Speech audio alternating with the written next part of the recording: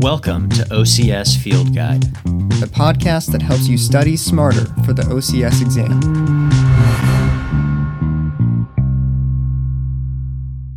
Hello, future board-certified specialists, and welcome back. Today we're going to get into the messy world of low back pain. But first, two brief personal notes. First, if you've wondered where Austin's soothing voice has been since the introductory episode, I'll fill you in. Austin just bought a house, so he's been spending all his free time tearing up old carpet and sanding and repairing hardwood floors. So while we are learning about back pain, Austin is choosing to experience it. You'll have to put up with just me for a short while longer, and then Austin will be returning. Second, I want to encourage you to follow us on Facebook and Instagram. We plan to post some material, particularly on Instagram, that is exclusive to social media, and I don't want you to miss it. So now, on to back pain. Today we're introducing the 2012 Low Back Pain Clinical Practice Guideline. All of the Clinical Practice Guidelines, or CPGs, are critically important for you to review. This is for two main reasons. First, one main goal of the OCS exam is to evaluate whether the test takers are up to date on the latest evidence. The CPGs are summaries and analysis of what the orthopedic section of the APTA believes to be the most relevant research on a given topic. So instead of trying to look up every article on low back pain and synthesize all the conflicting research, you can just look at the CPG, where the authors have done it for you. The second reason you need to know the CPGs is because the OCS questions are written by busy clinicians like Austin and me. And each question has to be written with a citation from a quality reference. So where is Austin going to go to find material to write an OCS question after he's spent all day pulling up carpet and sanding floors? He's probably going to use the easiest source available, the CPGs. One big caveat about the CPGs is that they are technically only good for about 5 years. Since there's new research coming out all the time, after a few years, the CPG no longer reflects all of the evidence available. The Low Back Pain Guideline was written in 2012, so it's long overdue for an update. You should still read it and know it because busy OCS question writers are going to use it for question material. But you also need to know some of the big articles that have been published since 2012. So we're going to do some special episodes soon where we cover some of those articles as well. Since we think it would be a good idea for you to read all the CPGs on your own, we're going to focus our time in this podcast reading and summarizing the most important parts of the CPGs. This will help reinforce the material and clue you into what we think is the most important to know. Today, we're going to cover the CPG sections on prevalence, risk factors, and clinical course of low back pain. First, prevalence. We all know back pain is a big problem, and it's getting worse. The OCS exam is going to be more interested in what you know about diagnosis, prognosis, and treatment than what you know about prevalence, so you shouldn't expect a ton of questions on low back pain prevalence. With that in mind, we're going to discuss just the highlights, and then we're going to recap at the end of each section. So point 1.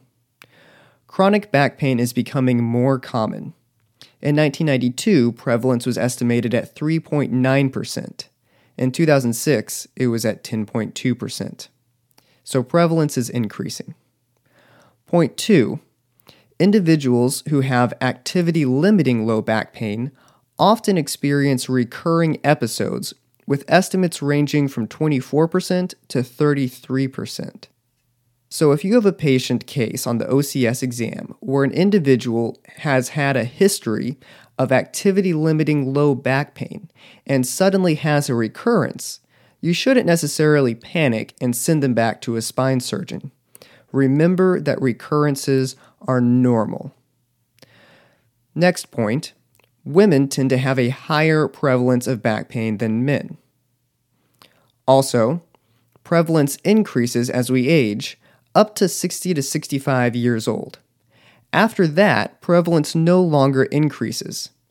This is perhaps counterintuitive, because degeneration continues to get worse after 65 years old, but pain does not. Next, lower education status is associated with increased prevalence of back pain, longer duration, and worse outcome. So there's some socioeconomic factors that increase the chance for developing low back pain. And finally, occupational status affects prevalence, with higher physical demanding jobs being associated with more low back pain than more sedentary jobs. So to summarize, chronic back pain is spreading. Recurrences are normal for those who have activity-limiting low back pain. And at least to some degree, women, older individuals up to 65 years old, those with lower education, and those with more physical jobs demonstrate higher prevalence of low back pain. Let's move on to risk factors. Risk factors affect prognosis, which is something the OCS exam is going to test. So pay close attention to factors that may lead to a worse prognosis, a better prognosis, or factors that are just distractors but have no effect on prognosis. First, physical risk factors. Point 1. There is some evidence that back pain is associated with operating heavy equipment. Point 2. Cardiovascular risk factors, like hypertension, smoking, obesity, and being overweight, are associated with sciatica. Point 3. Degenerative changes on MRI, myelography, and CAT scans are not strongly related to low back pain symptoms. We'll talk more about this later, but for now, remember, if you're comparing two patients and one has a much worse sounding MRI, those imaging findings won't necessarily correspond to worse symptoms or a worse prognosis. And finally, the CPG reads, there is inconclusive evidence for a relationship between trunk muscle strength or mobility of the lumbar spine and the risk of low back pain. This is counterintuitive to us as PTs, so keep that in mind.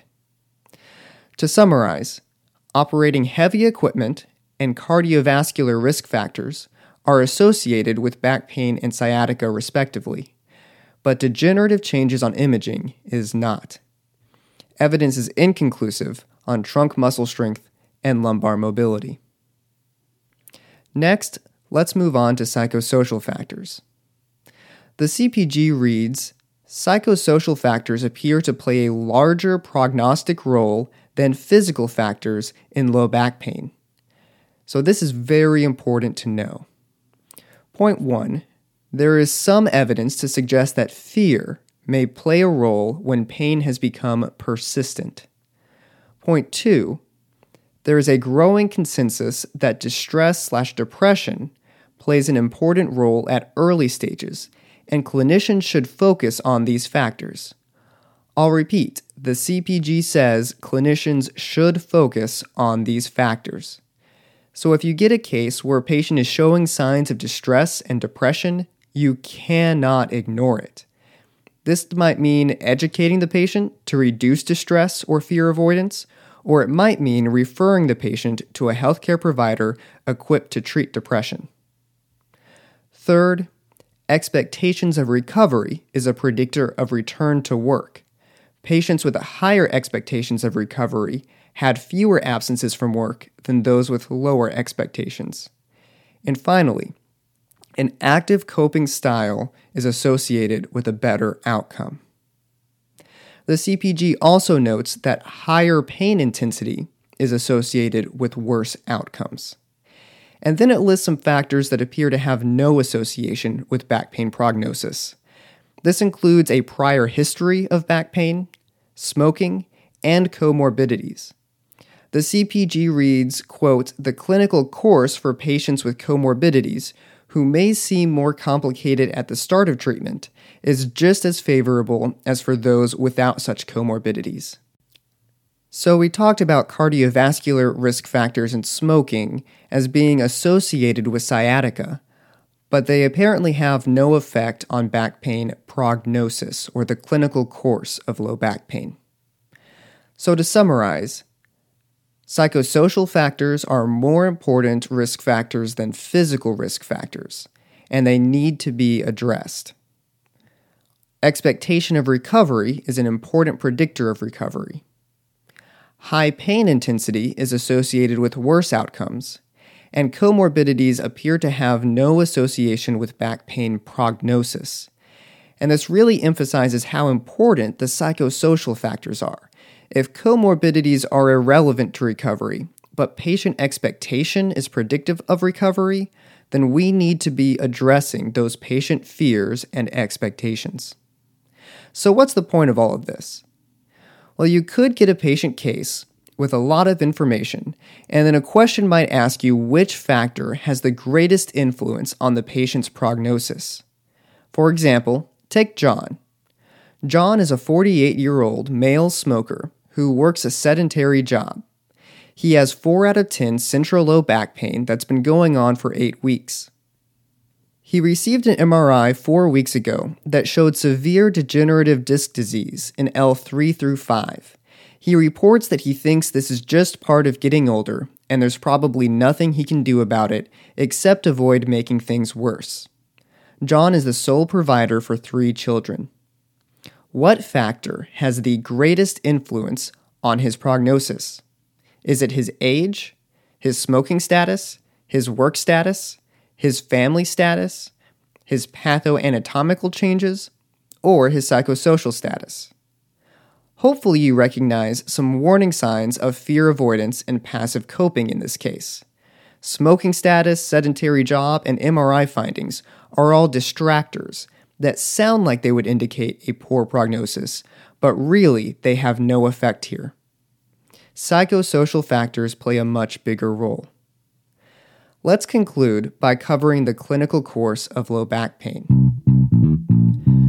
The CPG discusses how back pain can be acute, subacute, or chronic, but since recurrences are so frequent, it can be difficult to group people into those categories neatly. So the CPG summarizes some really important risk factors for developing recurrent or chronic low back pain. It reads, clinicians should also consider screening for and addressing factors that increase the probability of developing recurrent or chronic low back pain. Prognostic factors for development of recurrent pain include 1. History of previous episodes, 2. Excessive spine mobility, and 3. Excessive mobility in other joints. I'll read that again.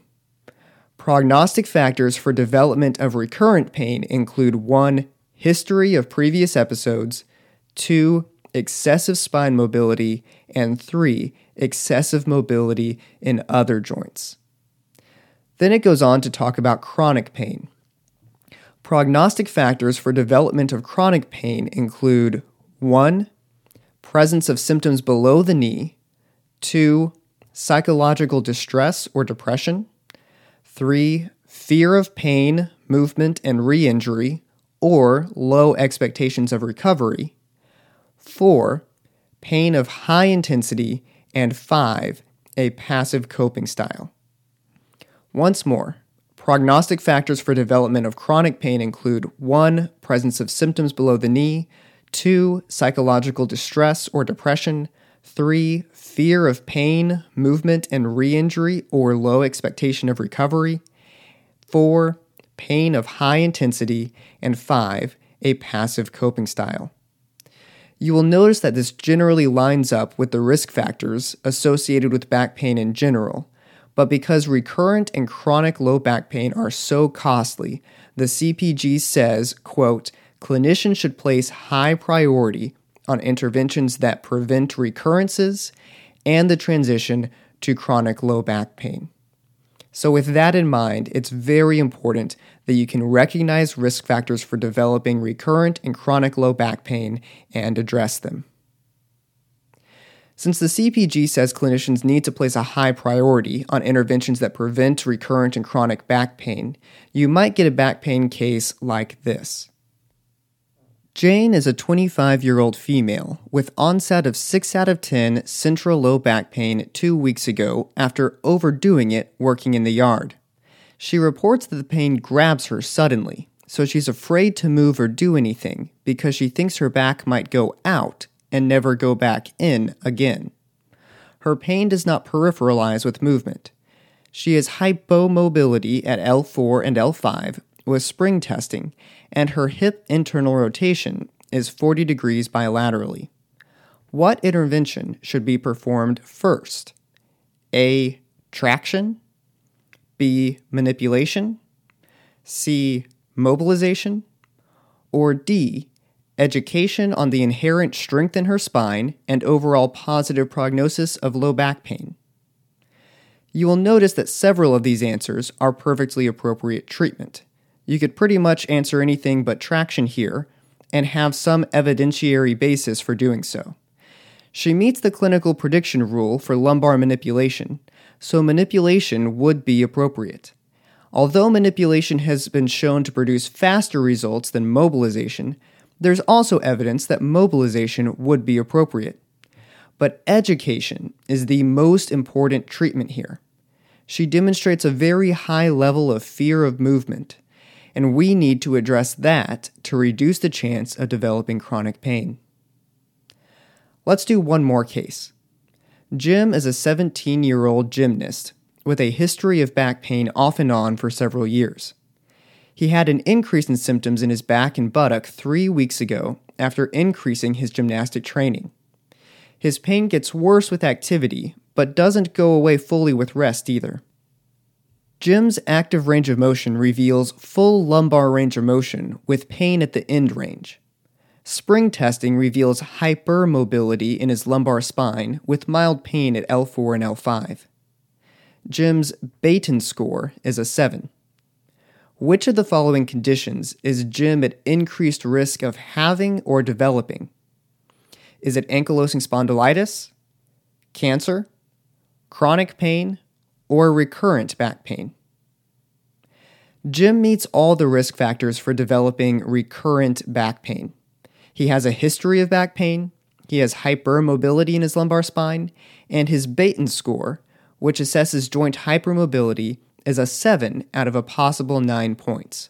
Remember that a score of at least 5 indicates hypermobility on the Baton scale. So let's finish up with a quick episode recap. Point 1. There's no clearly defined cause for low back pain, and prevalence studies are unclear. However, prevalence seems to be greater for women, aging individuals up to 65 years old, and those with lower education status, and those with physical jobs. Point 2. Evidence for physical risk factors is also conflicting, but operating heavy machinery appears to be associated with low back pain, and cardiovascular risk factors appear to be associated with sciatica. In contrast, degeneration on imaging appears to have no association with risk or prognosis. Next, psychosocial factors are more important than physical risk factors.